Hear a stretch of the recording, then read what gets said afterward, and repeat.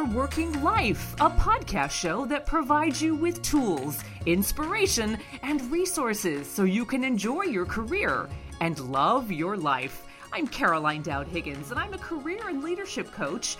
And on today's show, I welcome my special guest, Rocky Romanella.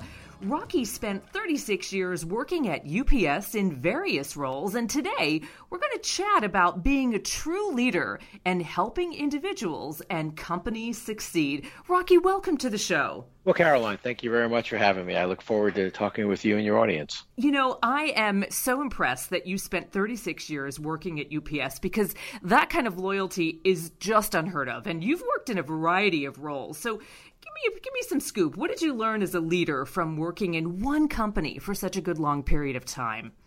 Well, I think the first thing is that you as an individual and the company you're working for or with, you really need to match up your core values. And so I always say, you know, at 36 years at UPS, and then I retired from UPS and ended up taking on a role as a CEO of a small telecom company. I always tell people, you don't agree with everything that happens. I didn't disagree enough to leave at UPS. And I think that's the key. Things aren't always going to be perfect for you throughout a career. But if your goals and your integrity and your values, they line up with the organization you're in, even though you may not agree with everything, you just don't disagree enough to leave. And I think that's really the key. You know, it's fascinating because when we look at the lifespan of UPS, change is the norm, right? Am I correct in that? 25 acquisitions? I mean, that's extraordinary, but it's really the way things happen these days. Well, I think that's really true. And I think if, not only at UPS, if you take a step back and think about companies in general, the first 100 years doesn't guarantee you the second 100 years. And for example, we could talk about two companies that, probably today's generation, don't know much about, but, our generation certainly does. And that's Woolworths and Sears. I mean, two Right. great companies with two great brands that almost on their 100-year anniversaries, both of them, Sears no longer had a Sears catalog and Woolworths no longer had a five and dime store. And when asked, both said, well, nobody really needs catalogs or buys on catalogs, and nobody wants a five and dime. I'd offer this question: can you find another Dollar Tree or under five stores someplace? I mean, it's not that there wasn't a need for a five and dime store; it's they lost their way. And then if you think about Sears saying nobody needs a catalog, I mean, isn't Amazon today Right. the online version of a catalog? And so if you think about it, to your question, the first 100 years doesn't guarantee your second 100 years. So it's your ability to evolve and change. And as Wayne Gretzky always said, to go where the puck's going, not to where the puck's been. That's brilliant. You are an incredible leader yourself, and now you coach and train other leaders. So what makes a strong leader, and what makes a strong leader get effective results? Because, Rocky, everybody's talking about leadership, but your message is slightly different. Well, I think it starts with the theory and the understanding that it's not about you. Yeah. And I think oftentimes that's what ends up happening in leadership, whether you're that frontline supervisor or manager managing your first group of individuals to the CEO of a company. It's not about you. It's about your people. It's about your organization. It's about that bridge you build to the future and giving them the opportunity to feel like they're part of the solution.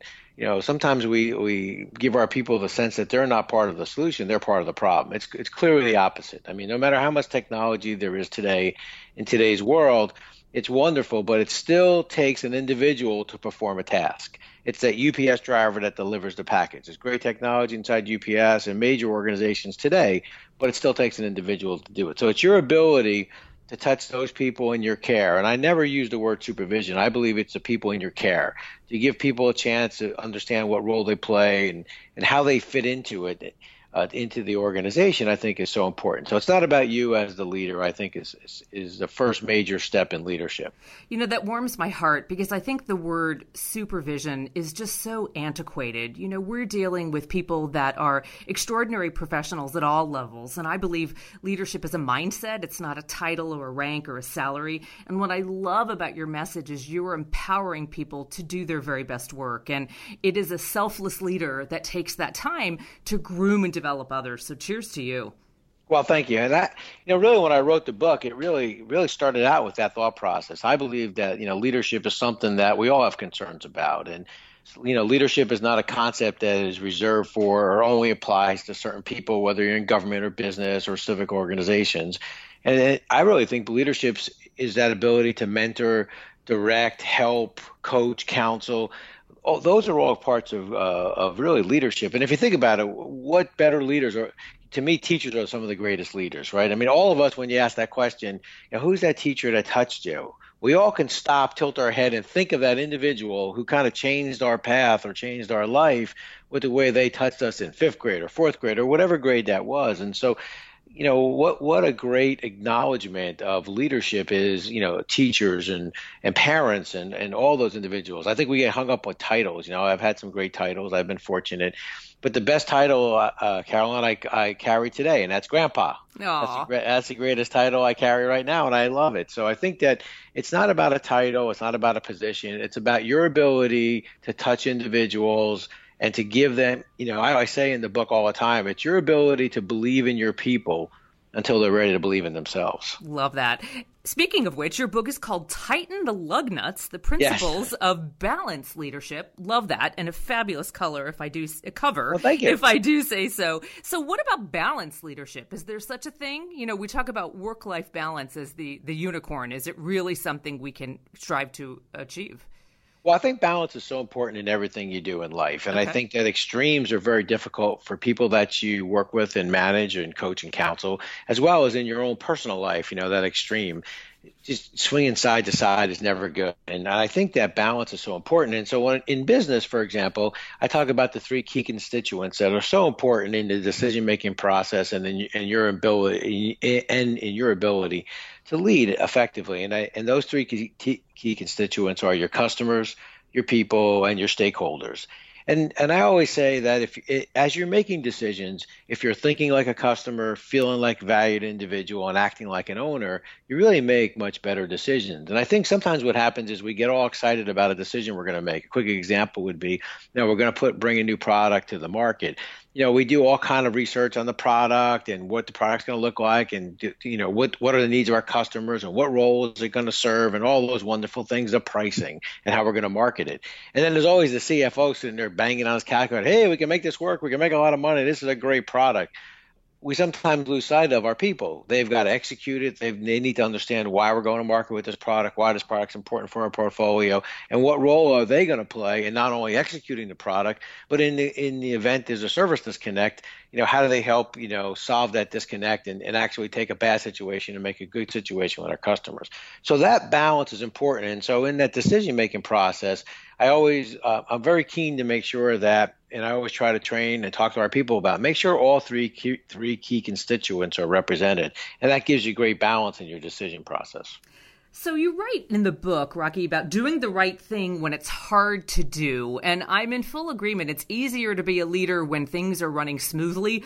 But in times of change, that's what tests great leaders. So what do all the leaders listening need to remember when a company is going through change?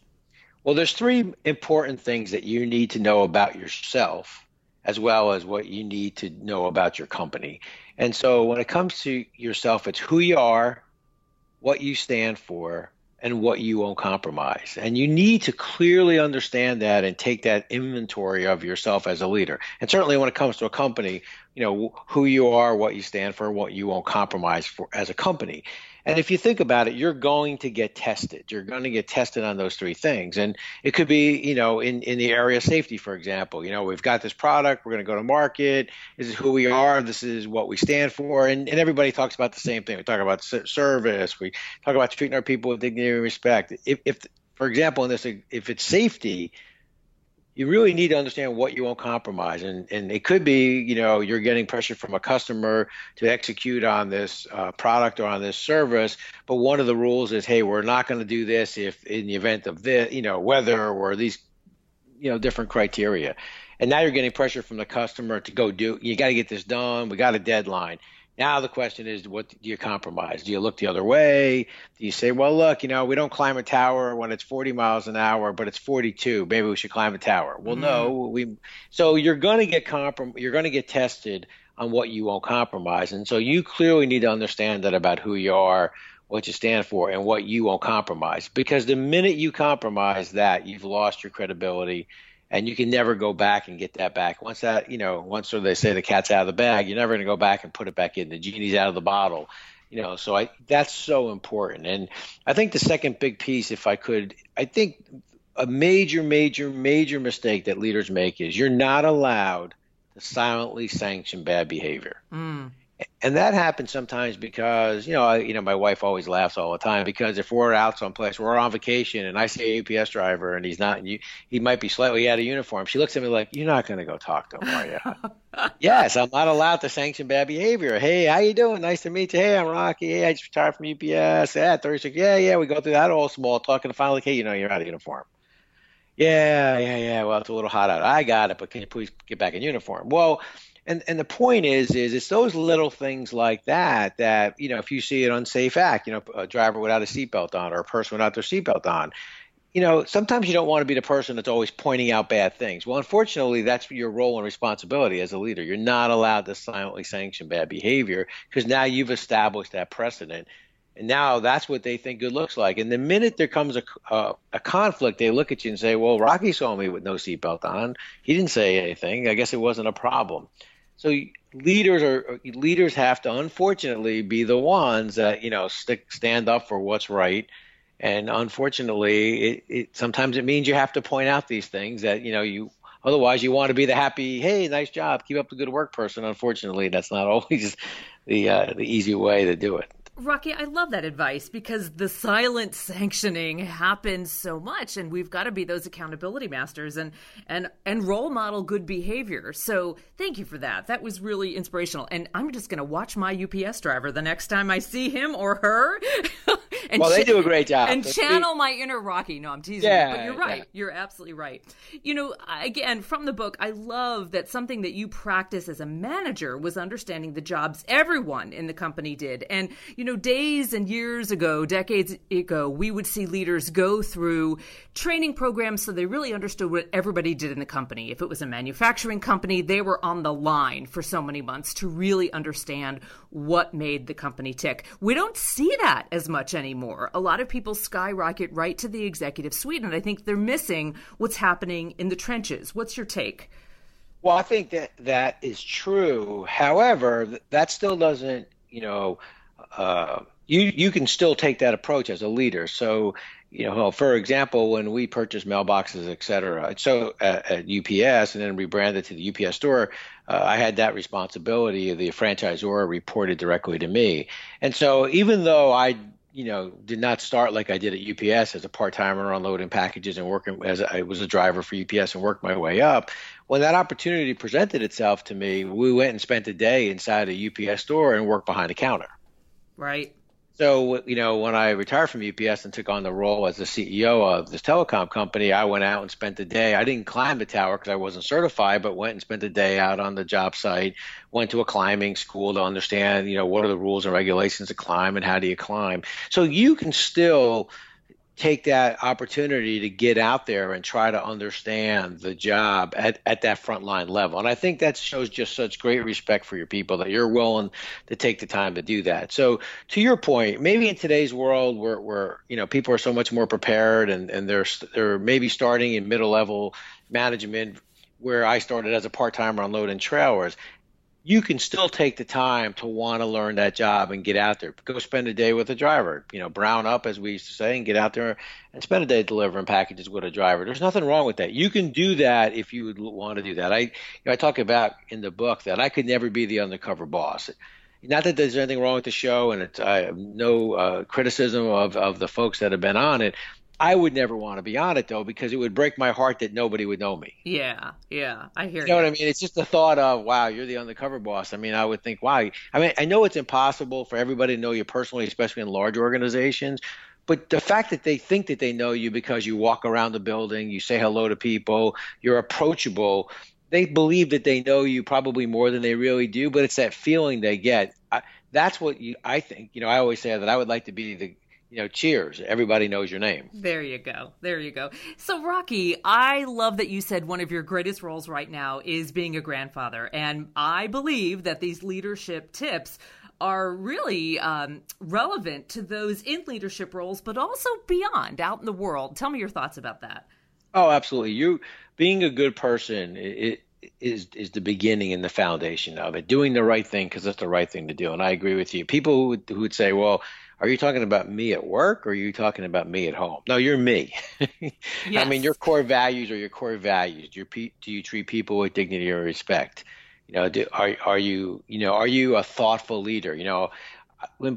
For me, that's the greatest adjective you could use to describe Rocky Romanella or a leader. If you're starting out in leadership or you're a leader today and you're wondering, how am I viewed by my people? That's an adjective that I love. And that's the word thoughtful. That doesn't mean that you give away the store. It doesn't mean that you're bleeding heart liberal. No, what it means is that you're thoughtful. You think through things. You care about people. You care about the consequences of the decisions that you make. And people read that in your actions and the way you interact with them and the way you discuss things with them. So you're a thoughtful person and a thoughtful leader. And that thoughtfulness transcends. It goes past just your business life. It's in your personal life as well. Are you that neighbor that people want to be a neighbor with? Well, Rocky Romanella, you are a thoughtful leader, and I am so delighted that you could join me on your working life today. You are the author of Tighten the Lug Nuts, The Principles of Balanced Leadership. Tell us how we can buy the book. Well, thank you for asking. You certainly can go on our website at www.3 and the word 60, SIXTY, managementservices.com. And the book can be purchased there. And of course, it's online at Amazon and Barnes & Noble. We follow us on Facebook, and we got some pretty neat stuff. We're just really getting into the social media side. So Facebook and Twitter and LinkedIn and those there. I think my sister just told me we're on Pinterest. That's pretty neat. Well done. Well done. Yes. Rocky, thank you so much. I wish you continued success, and I hope our paths cross again. I would love that. Thank you very much. Be well. And if you like listening to the show, subscribe on iTunes or SoundCloud. And even better, leave us a review and let us know what career-related questions you have so we can address them on a future show. You can tweet me at cdowdhiggins or send me an email at caroline@carolinedowdhiggins.com. I'm Caroline Dowd Higgins. Thanks for listening.